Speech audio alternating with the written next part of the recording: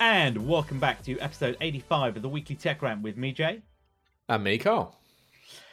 Carl, we are back again for another roundup of the latest tech stories, and we have several big ones this week. Of course, there's a slight thing going on with some bird site, but we'll talk about that in a bit. And again, what a week it's been. We're running a little bit later this week due to scheduling changes. Now, it's my fault. I have been back on an aeroplane. Jet setting, aren't you? Yeah, for work travel, to the glorious Emerald Isle. Not massively far, but it is nice to be out and about, seeing people other than those in front of me on the Zoom or Teams or whatever your choice of web conferencing software is. But yeah, it's good. Things are starting to improve. It's nice to get out and see the tech. It's nice to see people not having any idea about OPSEC or security, sat in a plane with a laptop out or in the lounge, just wandering off, seeing their laptops unlocked. Naughty. I guess sitting at home for the last 2 years, not worrying about anybody, looking over your shoulder is probably yeah. You've become lax. We have indeed, but it has given me an opportunity to road test my Sony XM4s out in the real world, because obviously I bought them back in 2020, and since then I haven't had a chance to use the noise cancelling. They work a treat. Good. So that's really good. But yeah, it's good. It's all good. And of course, this week as well, I have a new microphone due to last week's issues with the sound. So I apologise for anybody that had seriously bad experience. I didn't realise when we were editing it. I missed at the end. There was a drop off in the quality of the sound as we were closing the show out. So, there was, yeah.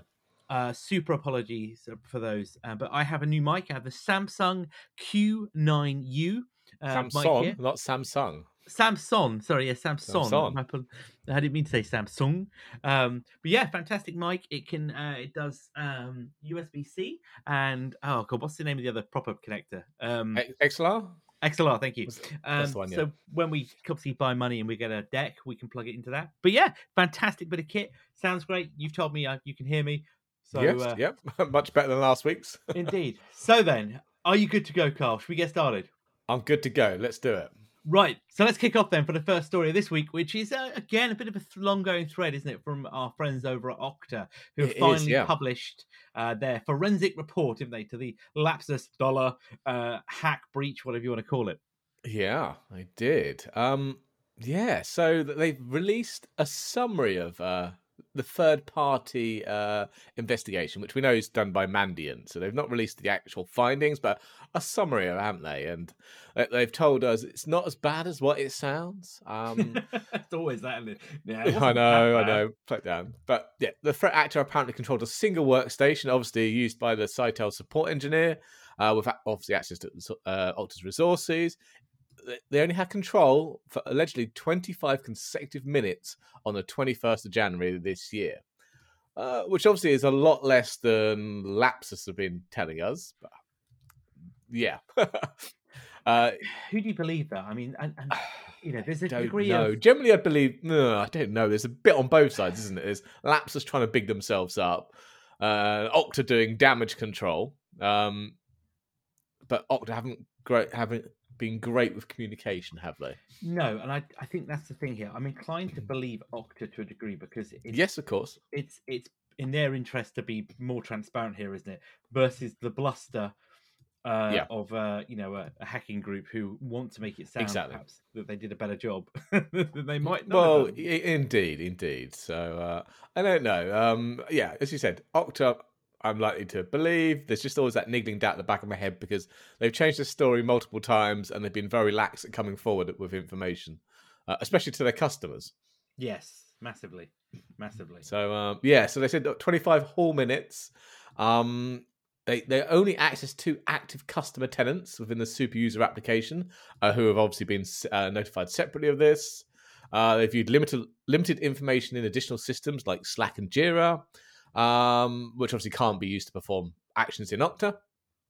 And they also said they were unable to successfully perform any configuration changes on the tenant, so no MFA or password resets, no customer support impersonation events. And they're obviously unable to authenticate directly with any Okta accounts, is what they're saying. And they are promising to improve their OPSEC, aren't they? Yes, I think that is probably the piece here, is that they are trying to make it out that they want to have better transparency, wasn't it? Better communication. Yeah. So they You know, they they they made a yeah. mistake, wasn't it? I think wasn't it that was their terms? The Was it? gist of it, yeah. They've been a little lax, so they've got rid of Saito. Yeah, They've bye canned bye. them, the relationship.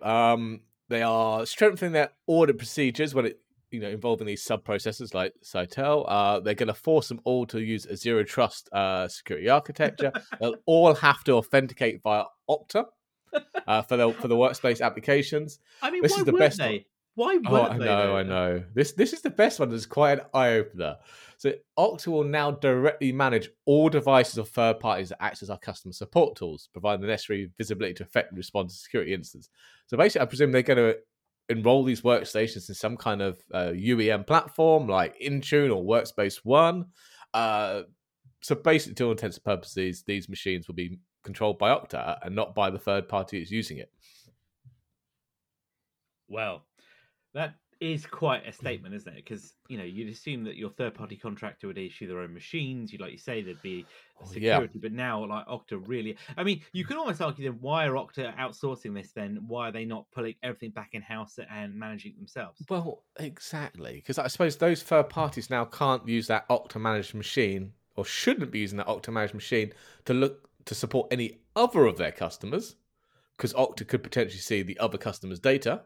Not that they would, but the potential is there.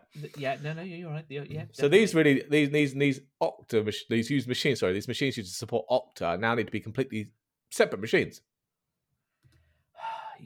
So there's more ongoing costs for a third party then. Much more, and I guess Saito, as she said at the door. I'm not sure who else they work with. I don't think they've made it clear, have they? Who are other third parties? No, they haven't. Sort and probably don't want to do that now. Just to be clear, No. But yeah, I think damaged imitation was the name of the game here from Okta. The chief security officer David Bradbury is going out of his way, isn't he, to try and rebuild trust within their customer base and the market. And ultimately, actually, to be honest with you, I don't think Okta have suffered massively, have they, from a public perspective? No. Yeah, I mean, no, not at the moment. As I think we said before, I'm very interested to see what the yearly results or the renewal rate is, or how much they make from renewals when it comes to that point. No, exactly. We won't know the repercussions of that. Will these customers think, I might go to someone else like Ping or whoever SailPoint?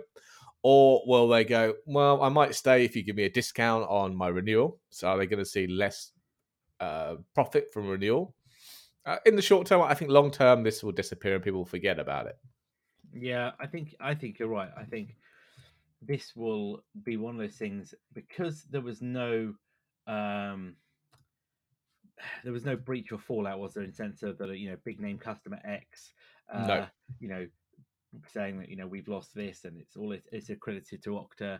None of that happened. So in a kind of a really kind of turn of fortune, Okta haven't been damaged by this in terms of their customers, have they? It's been more about their own personal processes. Yeah, egg on their faces and reveals, lapses in their security practices. Very much so. Very, very much so. Massively, obviously, in their communication, because I think that was the third point. They're reviewing their communication processes and looking to adopt new systems that are going to help them communicate more rapidly with customers on security and availability issues.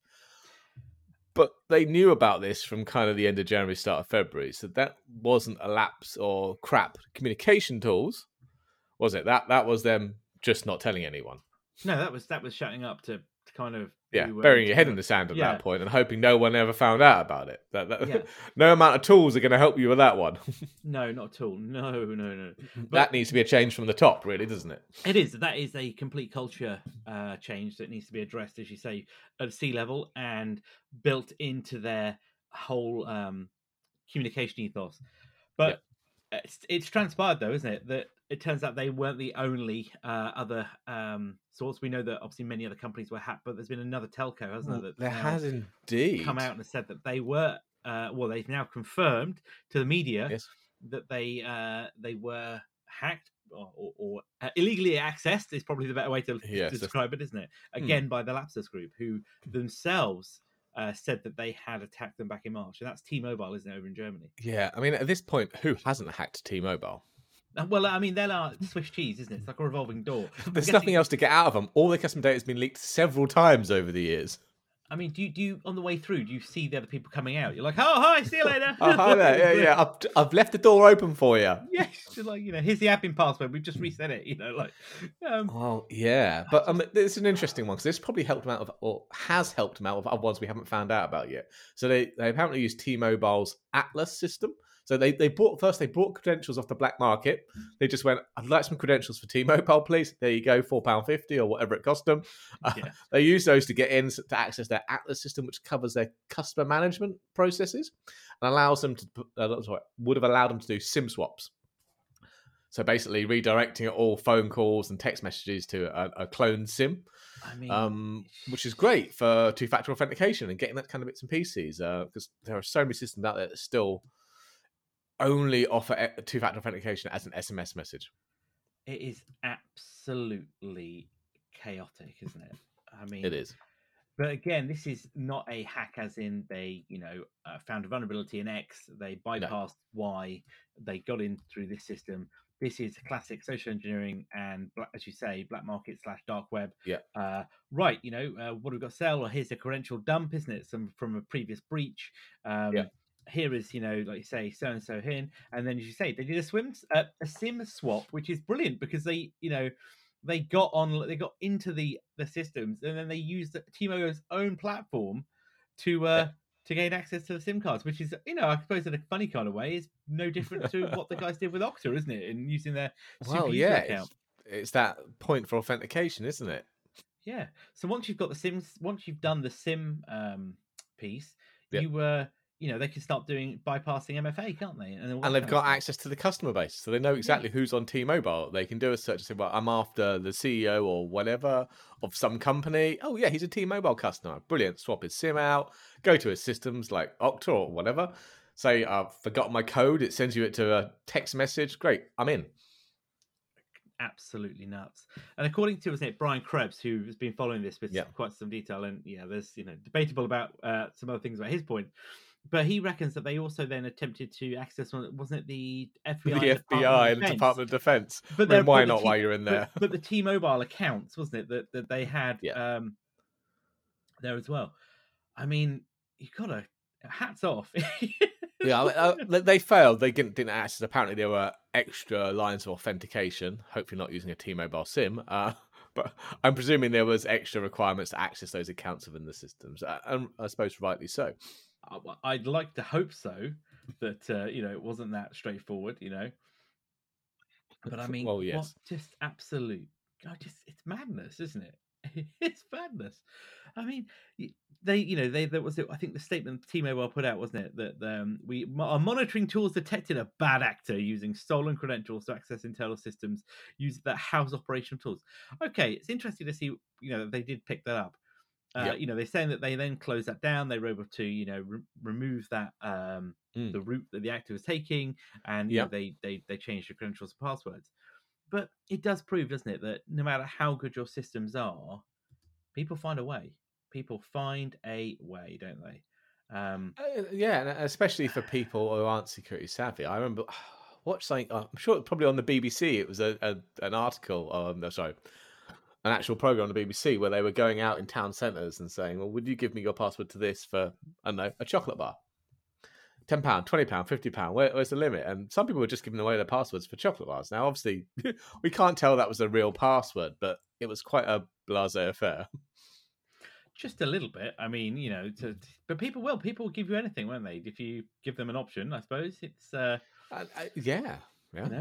you present. So it's not that it's can't be that difficult to get hold of certain service accounts.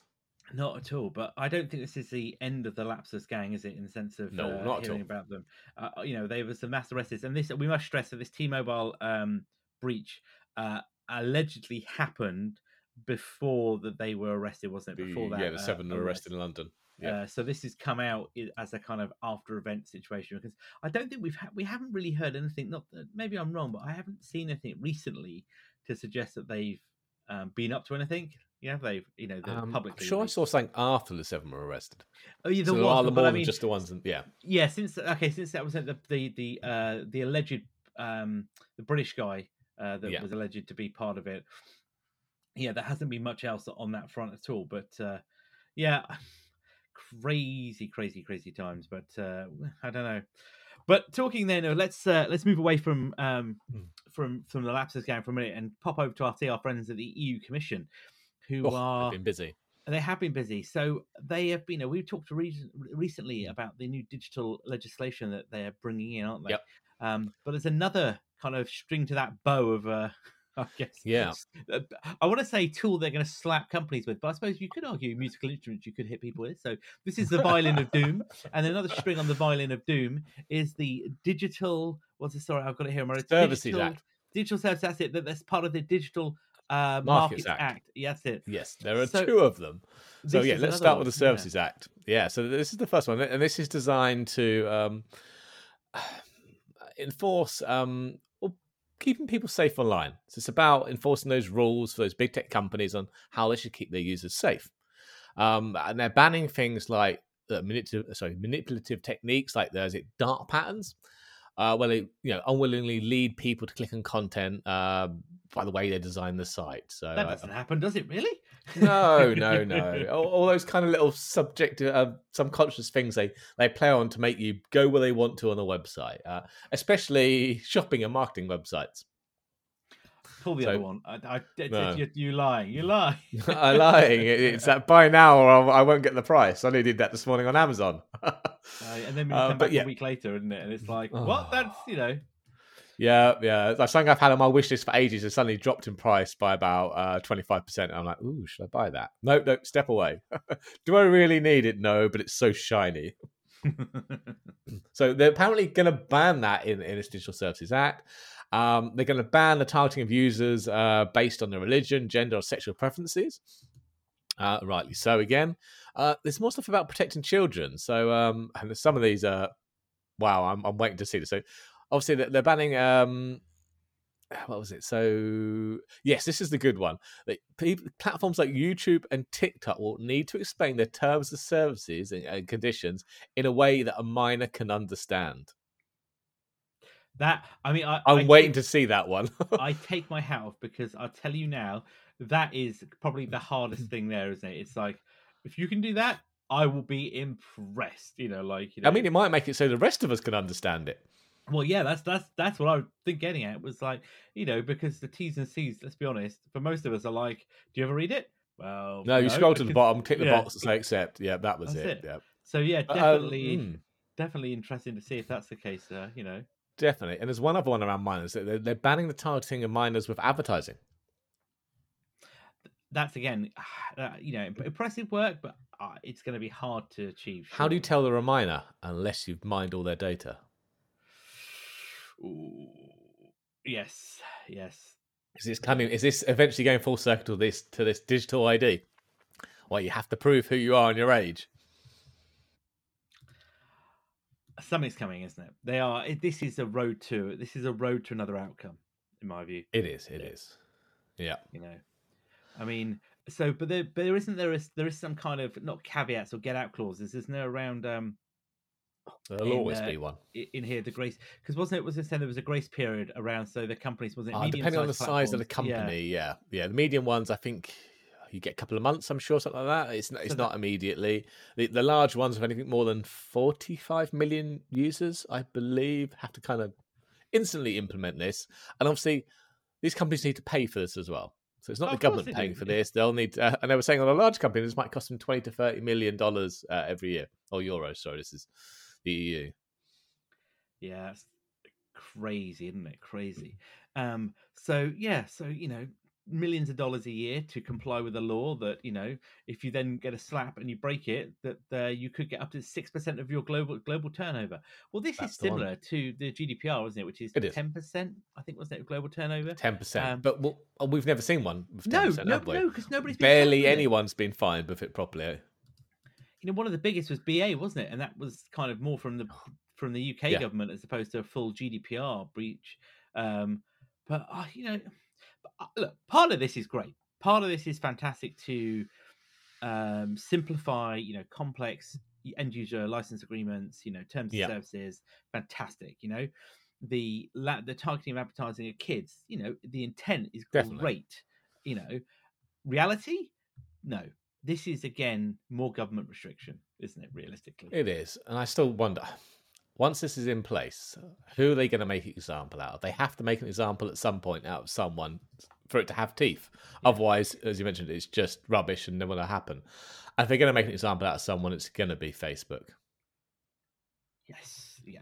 Well, it is, and I think Facebook are probably the target here, but they also this is a slap against Google, I think, as well, isn't it? Especially from the Yep, with advertising YouTube, yeah. perspective. Apple maybe isn't going to be a problem here, so I don't think. No, I don't for a think so. change, you know.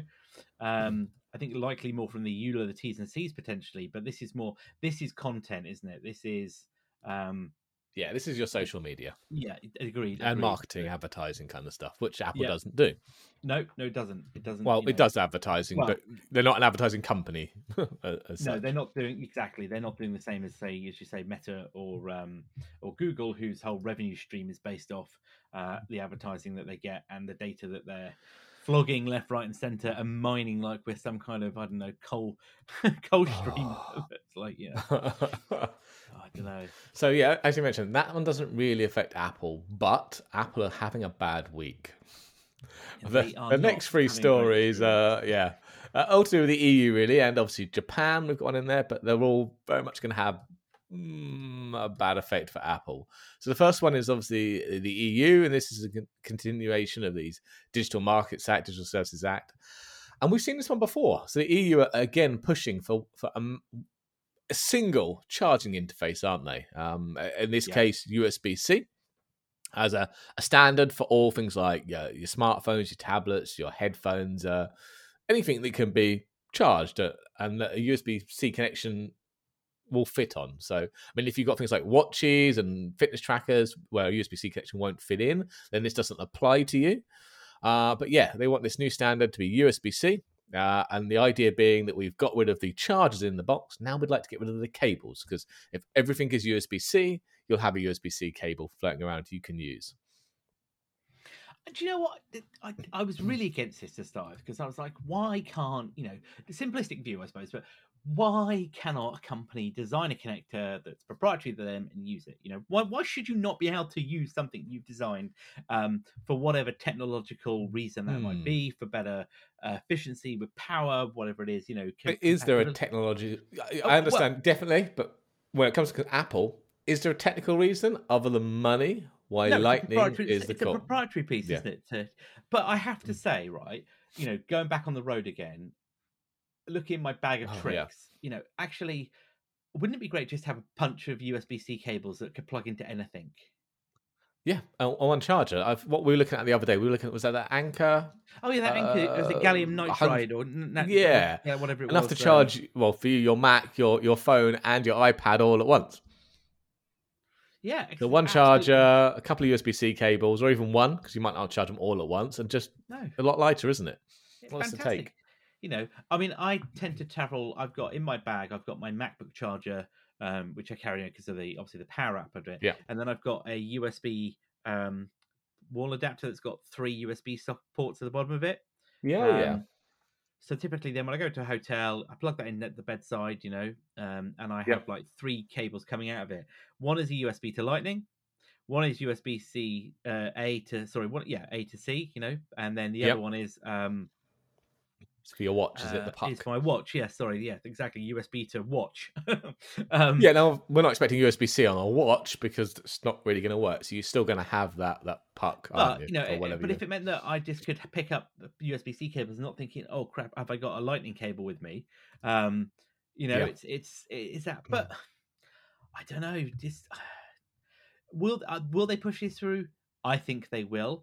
Because part of that legislation before around removing the chargers, from all of the things, that was in line, wasn't it, to a degree around the standardization, wasn't it, around Apple trying to comply in reducing electronic waste. And also, do you remember when they were trying to push this through a couple of years ago? Apple got round that, didn't it, by removing the chargers and just having the cables, and then saying, well, you could use existing chargers theoretically, as long as it's an Apple charger. Yeah, and we've put a USB-C on one end of your Lightning cable. Yeah, exactly. Which I found really, by the way, handy when I was in the office the other day, and I was like, I need to charge my phone. And of course, with the Mac, I was like, there's no standard USB-A ports, is there? No, So I was like, it's not. oh, in my bag, I realized I had a USB for my. It was I think it was the cable from charging my AirPods, so it has USB-C on one end and Lightning on the other. Okay. And I was like, oh, perfect. So I plugged that straight into my Mac. It was nice. But if that had been USB-C on the other end, I could have then unplugged my phone, plugged in my Yeah. headphones, any of those things, couldn't it, really? Yeah, exactly. One cable to rule them all. Yeah, and it's so this has come out. So the new rules have basically come around packaging as well, labeling on those devices. They have to put a label on there or state if there's a cable included, isn't it? Yeah. So if not, but come back to that Apple piece, and it's not just Apple because Samsung laughed, didn't they? And then did exactly the same in Oh, not of bundling course the they did. chargers. Yeah. I'm all for that. We don't need the chargers for anything because if it's standardized charging, theoretically, Yeah. we could have gone aboard, as you say, that Anchor one and had a great charging experience, couldn't we? Yeah, rather than half a dozen mediocre ones, bare minimum, because Apple always stuck the bare minimum of USB charging adapters, didn't they, in the boxes? Just spend the money on one or two decent quality ones that are going to give you a lot faster charging, a little bit more robust, they have multiple ports, and be done with it. Yeah, well up for that. Well up for that. It's not the first time we've seen this, though, is it? This is their second stab. We had, what was it, micro USB was going to be the standard, which kind of was on Android. It moved to it on Android, but Apple just went, no, we'll bring out Lightning instead. There is, I think you're right to kind of look at it from both sides of the fence. You kind of got to think seriously. There's like an eye roll, isn't there? Of like, okay, yeah, we've been here before, and they do push. I think USB-C perhaps is a better proposition than the micro USB was, given that the micro USB was terribly bad. It just always broke. So there was micro USB. There was mini USB. It was the worst one, wasn't it? Mini USB was just terrible. Micro wasn't much better. No. But I think in the Android world, no, it's pretty standard. USB-C on pretty much everything new. And I mean, Apple have contributed quite heavily to the USB-C standardization, haven't they? It's not like they're trying to get away from USB-C. And they have USB-C on everything else. Yeah, that's just the thing. This is the bit that makes you. Oh, and the low-end iPad that still has Lightning, doesn't it? Yeah. This is the bit that makes it chuckle, though, isn't it? You're right. Is it Apple are not kind of ignoring this? They are standardizing across the board. It's just the phone, and like you say, that one iPad. It's almost like it's a holdout, isn't it? It's like, well, ain't gonna change it. Ain't gonna change it. Exactly. And there was one other weird bit in there that they also want to standardize on a wireless charging specification. Yeah, that's nuts. I mean, thought we were quite there with Qi. Wasn't that pretty much the standard? Yeah, we've kind of gone de facto on that, haven't we? Yeah. As you say, there was a couple of. I can't remember what the other one was called before now, but no, it's gone. A couple of standards there. Qi has become the one that everybody seems to roll out and push out. It's the best approach to it. I quite like it. It's not the fastest, but that depends on your charger and the induction coils, doesn't it? It does. Yeah. But it does what it says. I charge my phone at night using a Qi charger because I find that's more efficient. Yeah, my phone does that, but then my wife still uses the good-fashioned cable because so does my wife. I bought her a wireless one, but she just never manages to line it properly. Now we don't have MagSafe chargers. We've got traditional pad. You just stick the phone on top of it. But waking up in the morning with like 2% battery left, you're like just easier with a cable. So I use exactly like you say, the pad one. You need to pop it on. My biggest annoyance though is this in the night. If you knock it. It lights up, You kind of roll over and you knock the pillow or something, it bashes against it. Yeah. Or I don't know, you didn't quite align it because you'd had a couple of too many of the old fermented fruit juice or hops. And of course you haven't quite got, like I say, woken up. Though I have to be honest though, it's not as bad as what I did on Wednesday night or Tuesday night, whatever it was, when I was out for some work drinks, socializing for work. Got back to the hotel a bit later than I anticipated, plugged everything in, crashed out, set the alarm for the morning, woke up, I'm like, why is nothing charged? And then realized turn the socket on. Yeah, exactly. Darn it. Yep. Yeah, well, yep, that's it. Yeah, point made. Okay. On to the next story. And this is the big one for me. What do you got? So in that Digital Markets Act, the big one, this is going to sting. Basically, they are recognizing web browser engines as being separate from web browsers with the aim to that they should be protected from anti-competitive gatekeeper-imposed limitations. So this is squarely aimed at Apple without saying Apple, Because if you want to run a browser other than Safari on an iOS platform, it has to use the Safari or the WebKit browser engine. So even if you've got Chrome or Firefox or any of the other browsers, they're still all Safari under the hood.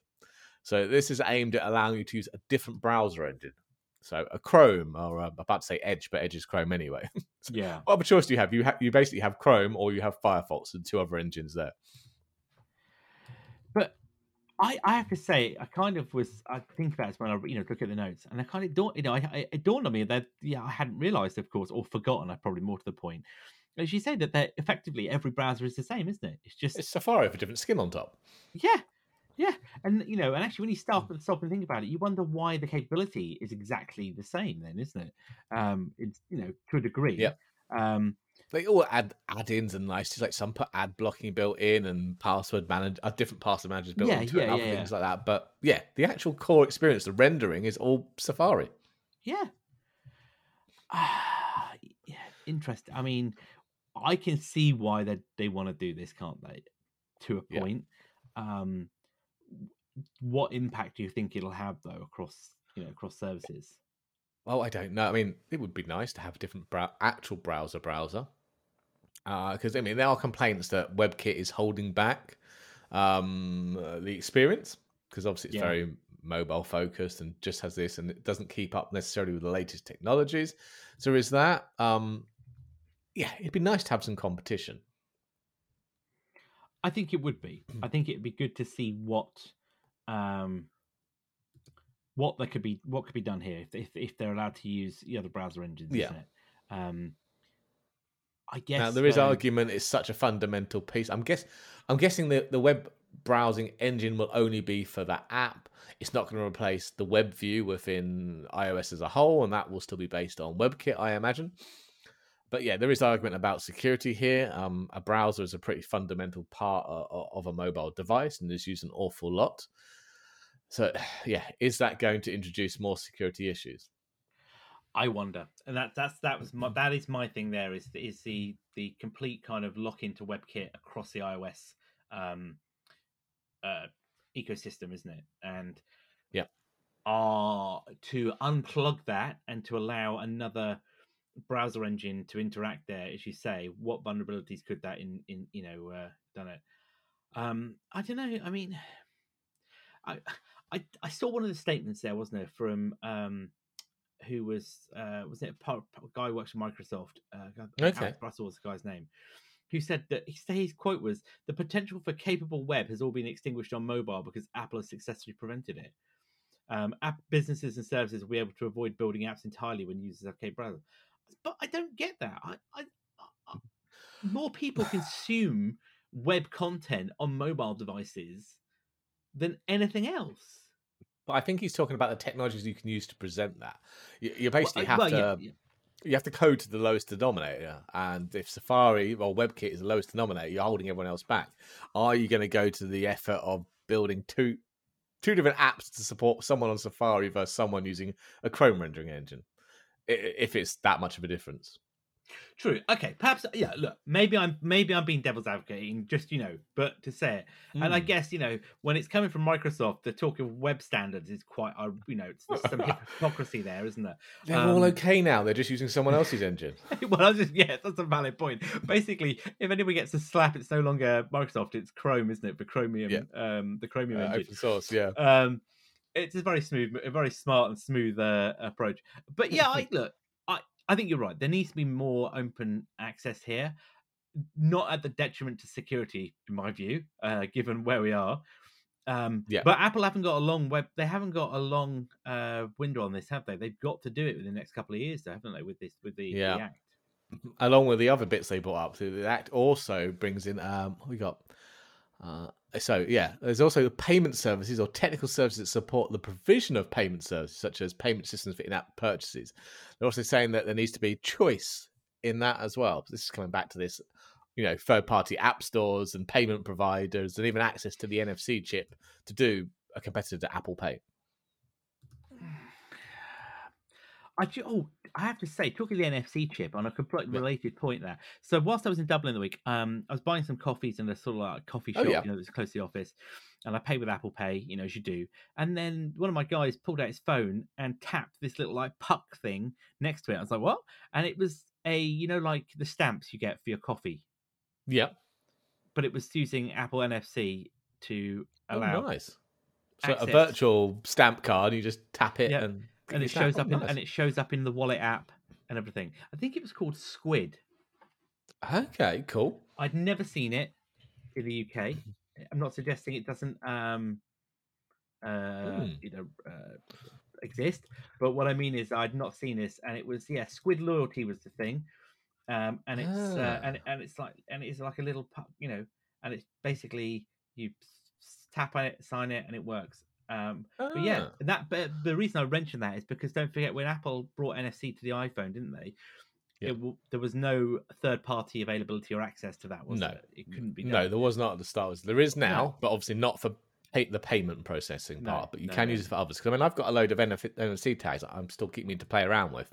But yeah, that allows you just to tap a puck or an NFC token and trigger something on the phone or in an app if you're a developer.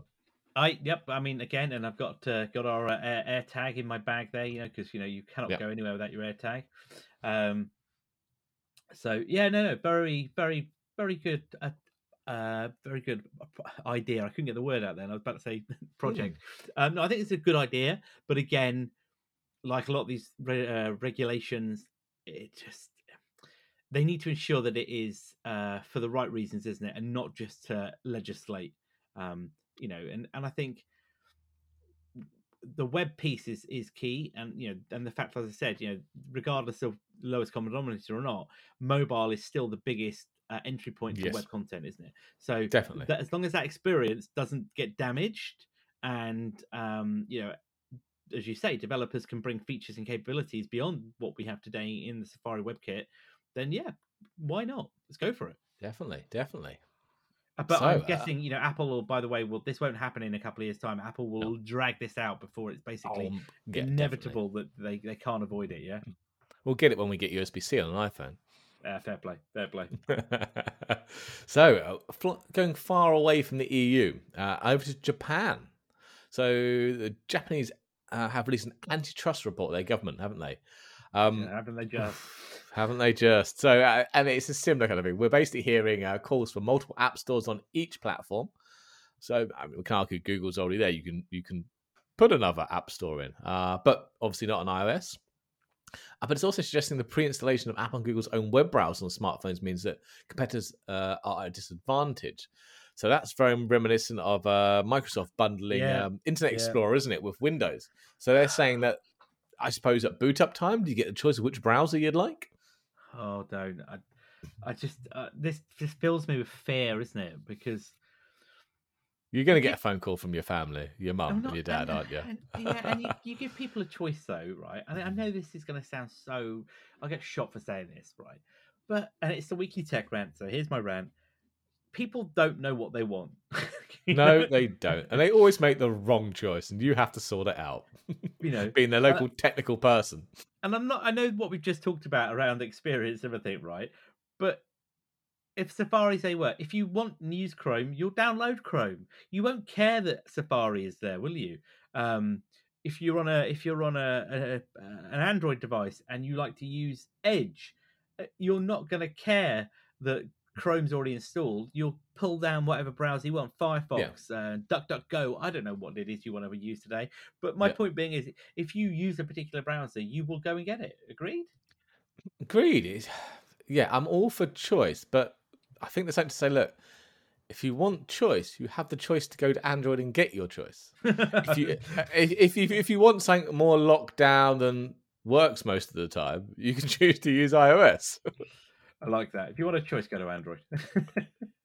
Well, yeah, but everyone, if you just take any time to look at the way Apple and Google run things, it's very obvious, even to the general public, that Apple run a not tighter ship, but a more controlled wall garden approach. This isn't news to anyone. And and you're paying a premium for that one. So if you actually want more choice, save your money and go with Android. Yeah, yeah. Oh, very, There are very. equally shiny phones on Android at a reasonable Uh, pricing well, even I was just going to say, even some and are expensive pricing. expensive. I was like, I'm There's looking at all you. sorts of pricing. I'm looking at you, Samsung. But yeah, I mean, you could, yeah, exactly. But I mean, there is choice on Apple. Yeah, at the end of the day, you can run any browser that's available in the App Store. Cough, cough. Yeah, exactly. And they all look very different. They just run slightly. Just run the same. Yeah. Yeah, yeah. It's what's the word, isn't it? If it looks like a duck, it sounds like a duck, and what is it? It walks It's a like a duck. duck. It's a duck. Um, Yeah, fair point, fair point. But yeah, you know what? This isn't surprising though, coming from the Japanese. As we said before around the App Store piece, from South Korea when that started with the payment systems, wasn't it? Yeah. It wasn't going to be long before other markets started to look at and introduce legislation to regulate consumer choice, isn't it? And around the dominance of these particular platforms. So Exactly. I the think App with Store one is gone. with the European market and now Japan and other Asian countries, there's going to be big enough a market now that's going to force Apple and Google's hand. Yeah, yeah. I think the only really big one we're left with is America, isn't there? Which I think will hold off for a while. I think. But I think they'll get it by default because Apple aren't going to run two versions of the OS, are they? No. Or they might have trigger saying if you're in the US, only give one app store. If you're somewhere else, give multiple app stores, maybe. And I wouldn't put it past them. No, I was just going to say you're right. I don't think Apple, because unless it's mandated from a legislation point, Apple aren't going to worry about it there. It, like you say, it'll happen by osmosis because they might not want to do anything different. Or it might be a case, as you say, it might be a point of well, actually, yeah, your phone is here, so you just get default. But if you're in, I know, Japan, going back to region lock content, aren't we? Yep, yeah. Funny, isn't it? We keep or region lock features in this case. The world goes round, isn't it? Yeah, yeah. But I don't know. But we'll see. We'll see what happens. Like a lot of these things, we'll keep a close eye on the Digital Markets Act and the Digital Services Act as well, and see what obviously Apple's response to those is in the coming times. Right then, let's move away from a bit of legislation for a bit before we talk about Twitter to my favorite subject, which, quite frankly, is not my favorite subject. It is NFTs. Oh my god, what is wrong with you people? Why do you want to pesky NFTs? Wow. There's another lesson to be learned here. Well, it seems that a thief has stolen 1 million plus of Bored Ape Yacht Club NFTs. Allegedly, they are the in thing. They go for an absolute fortune. They go for 6 figures a piece easily. They're just. I know art is subjective, but they're just different variations of the same ape wearing different hats with different facial expressions. And are they? I can't recall. Are these ones auto-generated? Are they? I think they are. All right. They may or may not. A lot of them are, but maybe we'll give them the benefit of the doubt, and they're all painstakingly hand painted. But still, it's a lot of money for a picture of a cartoon ape. But anyway, this was not some sophisticated blockchain type hack. Just good old fashioned phishing, wasn't it? Apparently they managed to compromise the official Instagram account of the Bored Ape Yacht Club. Now, it doesn't go into details how they did that. So whether it was lax password security, maybe they bought access off the black market. I mean, who knows? But they managed to get access to the Instagram account. They then put out a post for a, what do they call it?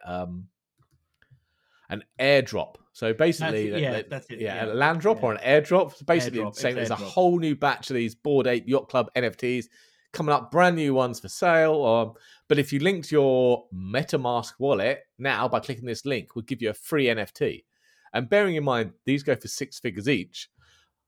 Quite a few people fell for that, didn't they? That scam. Linked their wallet, and shortly after, their wallet was drained of all their NFTs.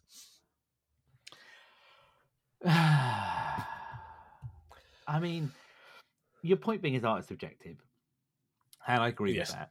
And I get, you might want to buy something amazing.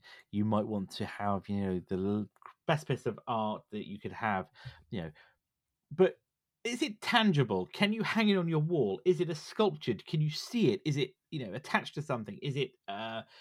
No, it's not. It is ones and zeros. You know, Let me sell you an NFT display for displaying your NFTs on the wall. so what is that, like a electronic, It's a like monitor basically with a yeah, pie in the yeah, back. But exactly, I yeah, would sell okay. you it for not quite 6 figures, maybe a bit less. I can't wrap my head around this. I can't. But this isn't new. So No. NFTs are not new because when you think about it, right? Wasn't there what was that one before? There was something kitties, wasn't there? Do you remember them? Um Oh, could oh be. it was But they were they were they backed by the blockchain? crypto kitties, yeah, crypto Crypto kitties. kitties. Oh, okay. They were they? So CryptoKitties came out ages and ages ago. Um, they were NFTs before NFTs were NFTs, if that makes sense. So they were launched in 2017. I remember this because I logged in. I remember seeing it, right? And it's a blockchain game. It was based on Ethereum, and Okay. basically you bred cats, yeah. Right, And okay. again, so you could then you could buy you had to have a cat. You bought it with Ethereum. You could then mate it with another cat, yeah, and Yep. then you can generate a new cat which had Which you could then sell attributes, on. which had attributes to the other cats. You see it, yeah. Um, Ah, pyramid scheme. and some are worth more. So if one's got, I don't know, let's say spots are like a really Yep, valuable. yep. So your cat's got gold spots and a stripe, and you breed it with one that's got, I don't know, zebra stripes because they're super expensive as well. And they've got a spotty zebra cat, it's worth a small fortune. People, and some of them were going for like up to like $100,000, right? But never was the word NFT. NFT was No. never, This ever, is marketing. ever mentioned, right? But Non-fungible they, tokens. but they were NFT. They Yeah, were by the sound of NFT. it. There could only be one of that. Yeah. But that's not even Um, technically true of NFTs because you could you can copy set the it. quantity. Well, no, but even the blockchain backed part of it, you can specify how many copies are allowed in existence in an NFT. Yeah, but So I am going to allow 10, and then every time that's resold, you can also specify how much percentage cut you get once that's resold. okay. But what gets me here is when wasn't there people on Twitter? I saw people go who had NFT as their like what's the word, profile Oh, is picture, a Twitter, yeah, and Twitter then picture, yeah, your somebody profile did a picture. screenshot, copied it, and they were like, "You can't do that. That's mine. You have a cease and desist. Stop it now. Stop it. Stop it. Stop it." And they're like, "What are you gonna do? Sue me?" And then everybody else in the chat, that thread. Oh, Sorry, I change that mean, picture, yeah. all change their picture to it. It's like, yeah, what you can do about it. And I think Yeah. that's the problem, isn't it? It's a very weak argument in my view. Very weak argument. I don't know. I mean, technically, you are the owner of the original, or owners if there are multiple. But I suppose, like artwork, there's the original Mona Lisa, and then there's the reprints, and then there's the knockoffs. And is it any different to that? Yes, you can't physically hold it, but when it comes to ownership, I suppose it's no different as such. You've got to put a copy of it on your wall, haven't you? Well, you can do, yeah. Just like, yeah, you wouldn't really put the Mona Lisa in your living room. You'd put a copy of it. You'd have the real Exactly. one hidden away somewhere safe. Yeah. I'm kind of with you on this. I really am. It is the most I'm split on ludicrous. this one. I can see I can see the idea behind it, but as everything, I think it's just been abused and got way out of hand, as anything crypto has. Yeah, of course it has. Of course it has. Because those ones that they managed to track down the wallet, but obviously they don't know where the funds have gone anyway. And the ones that were stolen ranged from 138,000 was the cheapest one to 354,000 was the most expensive one that was stolen. It is just ludicrous, isn't it? Absolutely. So that ludicrous. 100 million plus, I think, is on the very low side. I've heard rumors it's up to 3 or 4 million, really. It is nuts, isn't it? Absolutely nuts. It is. I just don't get it. I just No. don't get it. No. I mean, you just. You seem to know an awful lot about the crypto kitties, though. Did you buy some? Yeah, no, I did. So back when Ethereum was, back in 2017, Ethereum was dirt cheap, wasn't it? There was no value. Oh yeah, well, yeah, like Bitcoin. So I had hundreds of those when they first came out. I They're think worth nothing. obviously, they were still. It's wrong to say they had no value. That's wrong. But they were, I think I put like a tenner's worth down or something. I had to go. Yeah. I don't even know what my CryptoKitty account is, but anyway, You'd be a billionaire, Jay. I somehow doubt.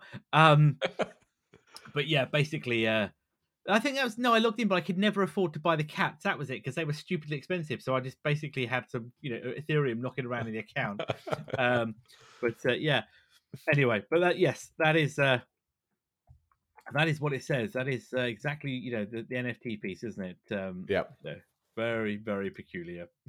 All Right right, then. I think we should So then, move on from that. moving on, and time is a ticking. So let us wrap this up in a bit. Then, so you must have been living under a rock, or potentially you've been living on Mars, maybe. If you haven't heard the news that Elon Musk has finally sealed the deal to buy Twitter, or has he? Well, kind of. It's been it's been a crazy week, hasn't it? It has indeed. So going back now, what, 2 weeks ago? Was it? I think if that, Yeah, isn't it? yeah. Was it 2 weeks ago? Yep. Musk came out, said that he was going to buy Twitter. He offered 44 billion, Final offer. Final offer. That was it. Final offer, $54 a share. Which was a high compared to the January price, wasn't it? Yeah. And well, Twitter went nuts. Twitter kind of went, Twitter themselves were kind of adamant they weren't selling to Musk, weren't they? No, because he basically, before that, hadn't he? He bought nearly 10% of the company, as we talked about, yeah. which kind of put him in a position that he was the largest shareholder. Though interesting, what happened after that announcement, wasn't it? That the board initiated what they called a poison pill provision, didn't they? They did, didn't they? Yeah. Which is quite an interesting, quite an interesting approach, isn't it, to kind of stop a hostile takeover, where they gave existing shareholders the ability to buy stock at a discount, a bit like, I suppose, an employee purchase, wasn't it? Yeah. So one of their shareholders increased their holding to over 10%, which was more than Musk's. So therefore, stopping him from being able to enact that takeover bid. But things changed, didn't they? Things moved very rapidly, didn't they? They did. I mean, they must then he announced that he announced that he'd filed with the SEC his plan around financing to buy it. Looking at he was going to fund 21 billion himself. He then get a loan of 12.5 billion against the shares or his shares in Tesla, along with another 13 billion in financing from the same banks. So he was showing that the SEC, the world, Twitter, that you had the money sitting there ready to go. And at that point, it was reported that Twitter were actually re-examining the deal now that I suppose they know the money was actually there. Yeah, and I think it also it did put them into a very, very tricky difficult situation, because if they didn't sell to Musk, who are they going to sell to? Because then it kind of put the for sale sign up, didn't it, in the front garden? Like, he forced their hand. There was nothing they could do at that point. They had to take to something. But there's since that's happened, they've accepted the bid, haven't they? They've gone forward with it. Apparently, they have. Yeah, we haven't seen that. That there's kind of like it's done deal, and there's like announcements from both sides yet, is there? But no. But the filing for it on the SEC made some interest, didn't it? Around how he was going to pay for it, because he was it 21 billion out of his back pocket, like you and I both have got, and then 25 billion in loans, which apparently 12.5 of that billion, out of the 25 billion loan, half of that was pegged against his Tesla stock. Yeah, so the market didn't react well to that, did they? They were worried that basically he was going to also have to sell a load of his Tesla stock to get his 21 billion part of the personal purchase, didn't they? Yeah. Which tanked the Tesla stock price. Tank's probably the wrong word, but it dropped in value by quite a bit. More than a bit, wasn't it? I mean, it was. And actually, as we heard this morning, he actually has sold 4.4 million of his shares in Tesla. Which may have actually contributed to that plunge a bit, wasn't it? Yeah, exactly. So he might not actually be able to buy Twitter. He might not be able to have the money because it's all riding on the share price of Tesla. It is, and so 125 billion wiped off shares as share price. Twitter also did not meet its expected quarterly forecast, did it? So that doesn't make them cheaper, though. Well, yeah, but I think it shows business, doesn't it? It shows business demand, and I don't know. But that also, the reality is, could this go ahead? I started to have doubts. Definitely started to have doubts. Whoever pulls out is going to cost them a pretty penny. Well, yeah, that's the thing, isn't it? Because there's a $1 billion break clause, isn't there, from JP Morgan? from either side. Was it JP Morgan? Who was his bank? I think it Oh, is, isn't it? yeah, I haven't got written down who it was. I think it was. I might be wrong. Or it might be anyway. But there's a $1 billion break clause put into the loan, isn't there, from both sides? Yeah, Basically means that either whoever pulls out is gonna it's gonna hurt. Basically, a bill for £1 billion landing on their doorstep. Yeah, yeah. But if let's just say hypothetically Musk said, no thanks, the potential increase in Tesla stock regaining on confidence because the deal's not going ahead could give him a net increase. I think I read yesterday, potential increase of $40 billion back in his back pocket. So, which could then obviously offset $1 billion, loan servicing yeah. charge or whatever. So, yeah, relatively, those kind of numbers, you and I are kind of like eyes wide, don't get it. £1 billion bill, but yeah, it's nothing really. I guess if you're getting 40 billion back and you're losing $1 billion, it's like, isn't it? It's like if I was to give you 50, you owe me £1, but by doing that, I'm going to give you 50 back. You're not going to be worried, are you? No, exactly. What do you think? It's crazy numbers. Do you think Crazy it's going to go numbers. ahead? Do you think it's going to go ahead? I'm veering on no. It worries me because I'm all for free speech and Twitter should be that, but he's kind of come out with a few other things, hasn't he, as well, to say his brand of free speech means that the left and the right should be equally, I won't use the phrasing he used, but basically the left and the right should be equally upset, shouldn't they? In that. Trump said he wouldn't be rejoining Twitter if given the choice, and would be start to use Truth Social very shortly, wouldn't he? Within weeks. Well, he's got to. That's where his money is, so he has to say that. But when that fails, I'm sure he'll be back on Twitter. What was the other one that I saw as well? Loads of people were like, it made me chuckle because all these people you saw on Twitter, I'm leaving, I'm going to go, this is terrible. You're like, really? Are you really going to go? Genuinely? No, you're not. Because where are you going to go to? And all these changes that he says he's going to implement, the reality is they probably won't happen, will they? No. The only thing that kind of upset me a bit personally was how he then attacked, wasn't it, one of Twitter's senior lawyers? Who he put into a meme, didn't he? And then she was then trolled and absolutely disgusting by many people. And he's got a habit of this. He has. If he's not getting his own way or doesn't like something, he's. It's the Trump style, isn't it? It's the Trump. I don't like today's news, so I'll drop a large something, on Twitter, and we'll deflect it. I didn't hear he mocked Bill Gates as well for shorting Tesla stock. Yeah, but that's come out. There's more to that, isn't there? Yeah, way more. Bill's done all right because Bill was right, and I've not heard anything since then. Yeah, I just, it has, but there's videos have come out where it turns out Bill had probably been shorting it, but nothing illegal to that point, was it? It was all above board. It was just, I guess, unethical, I suppose, wasn't it? Yeah, I don't know. Because if you go back, Musk. Do you remember 2 years ago, Musk was in court on defamation attack? Do you remember those young lads that were trapped in that cave in the Philippines? Yes, Thailand. Yes, sorry, Thailand, not Philippines, Thailand. And one of the British divers there was accused of being, I apologize, a paedophile, wasn't it? That was he was, yeah.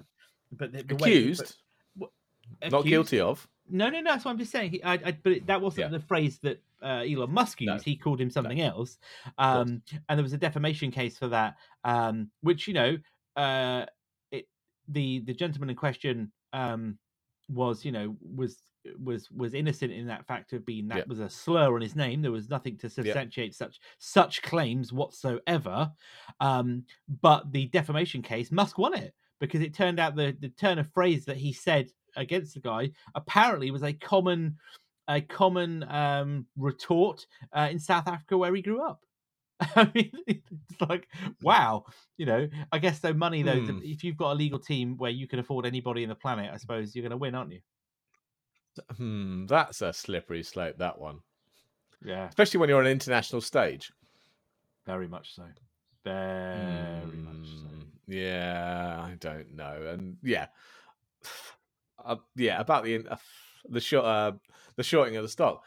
He's currently up with the SEC about insider trading, isn't he? Or him and his brother. Well, him and his brother, Along with many other things along those. So But we talked about the other week, didn't we? We talked about the court case that's pending, isn't it? All the yeah, disciplinary. there's something about rocks and glass houses, isn't there? Yeah, he doesn't own a house. What are you about? No, he does not. You're right. Anyway, let's move on then. So, moving away from Twitter, let me call up the. Hang on a minute.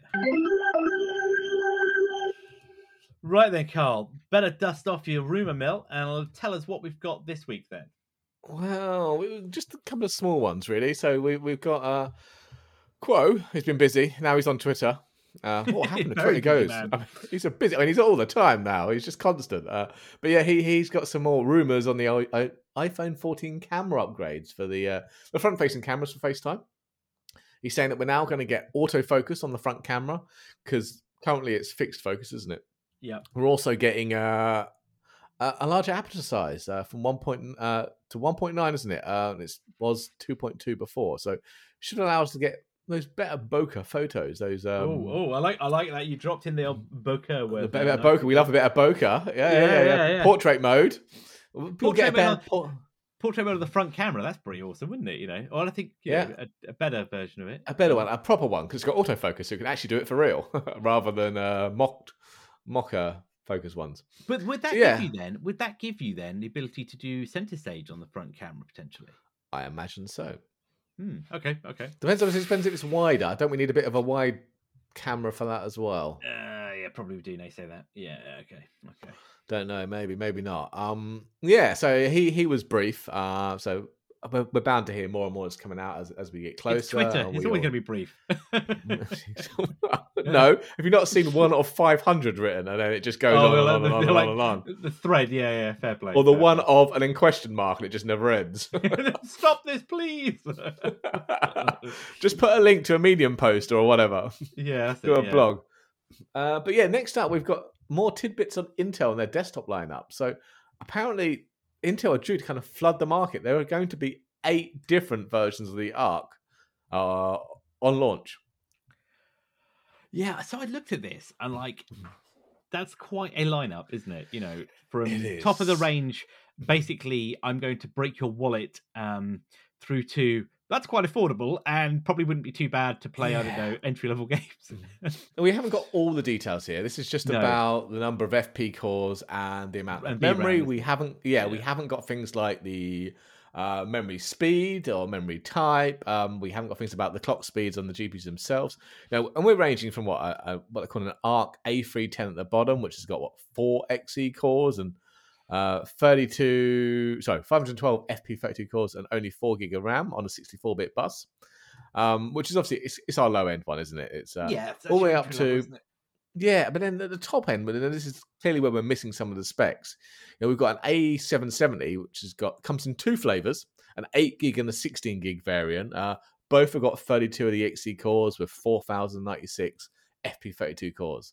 So yeah, and it's either that 8 or 16 gig on a 256 bus. Then we've got the very top of the range, the A780, which again, it's got exactly the same spec and memory as the top one, 16 gig of RAM, 32, 4096, 256 bus. So I'm guessing that must differentiate by the speed of that memory and the speed of the GPU itself. Because, as you say, on that kind of basic lineup, there's no differentiation. Otherwise, it's identical to the 770, isn't it? The 16 gig 770. Apart from probably a huge price increase, probably.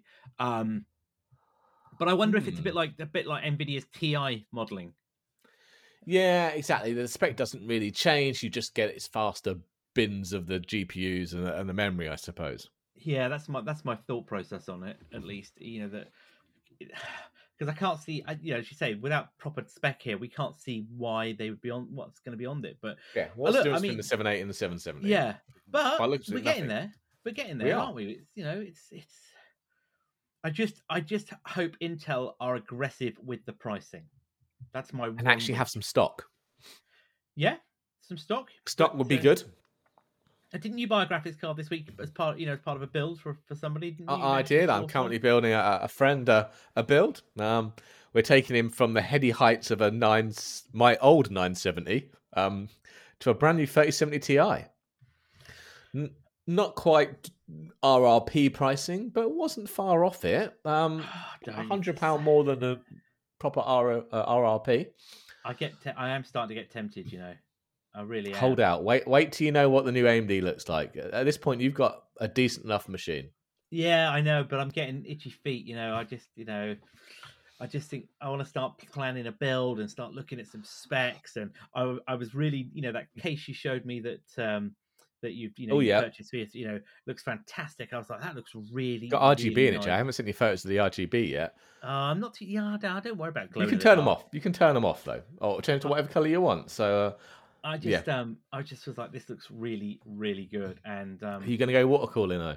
well, I have to be honest with you, tempted, very tempted with the water cooler, CPU cooler you've got, because it's a closed system. There's none of that Yeah. old fashioned days of finding reservoirs and all No, that kind of no. stuff. I'd only do a closed system. I don't have the time for a full custom water loop setup. It's just too much effort for me. Yeah, so I was quite intrigued by that, and yeah, I have to say, so I'm going to be looking forward to finding out how good this system runs, because I think it'll give me a base spec to kind of springboard from or take It's a parts better of. system than mine. It's faster than mine, lucky boy. Yeah, so I'm I currently am downloading lots of games for him. very cool, very cool. So yeah, I'm looking forward to hearing more about that. But yes, the Arc lineup is going to be a competitor if they can release it in time for me. That's I'm what I going mean. to be You've interested got here. AMD's new. You've got Intel's just released platform. You've got AMD's new Zen 4 just around the corner. We've got the 4000 series and the Intel Arc. So It's all good play for us. I think it would be foolish to buy a new system now, knowing the system you've currently got. Yeah, no, I agree. It's more like Just it's I like want something new and shiny. Yeah. Right. On that note, then, it's probably a good place for Yep. us to finish up. So we'll be back next week with episode 86 of the Weekly Tech Rant. Of course, you can find us on Twitter at Weekly Tech Rant, online at techrant.online for all of our show notes information, and you can find us wherever you get your podcasts from. And tell people about us. Let us know, have your friends. Shout outs to all of our listeners wide and far. And we will be back, as I say, next week for more of the latest tech news. So with that, I've been Jay. I've been Carl. Have a good day, everyone.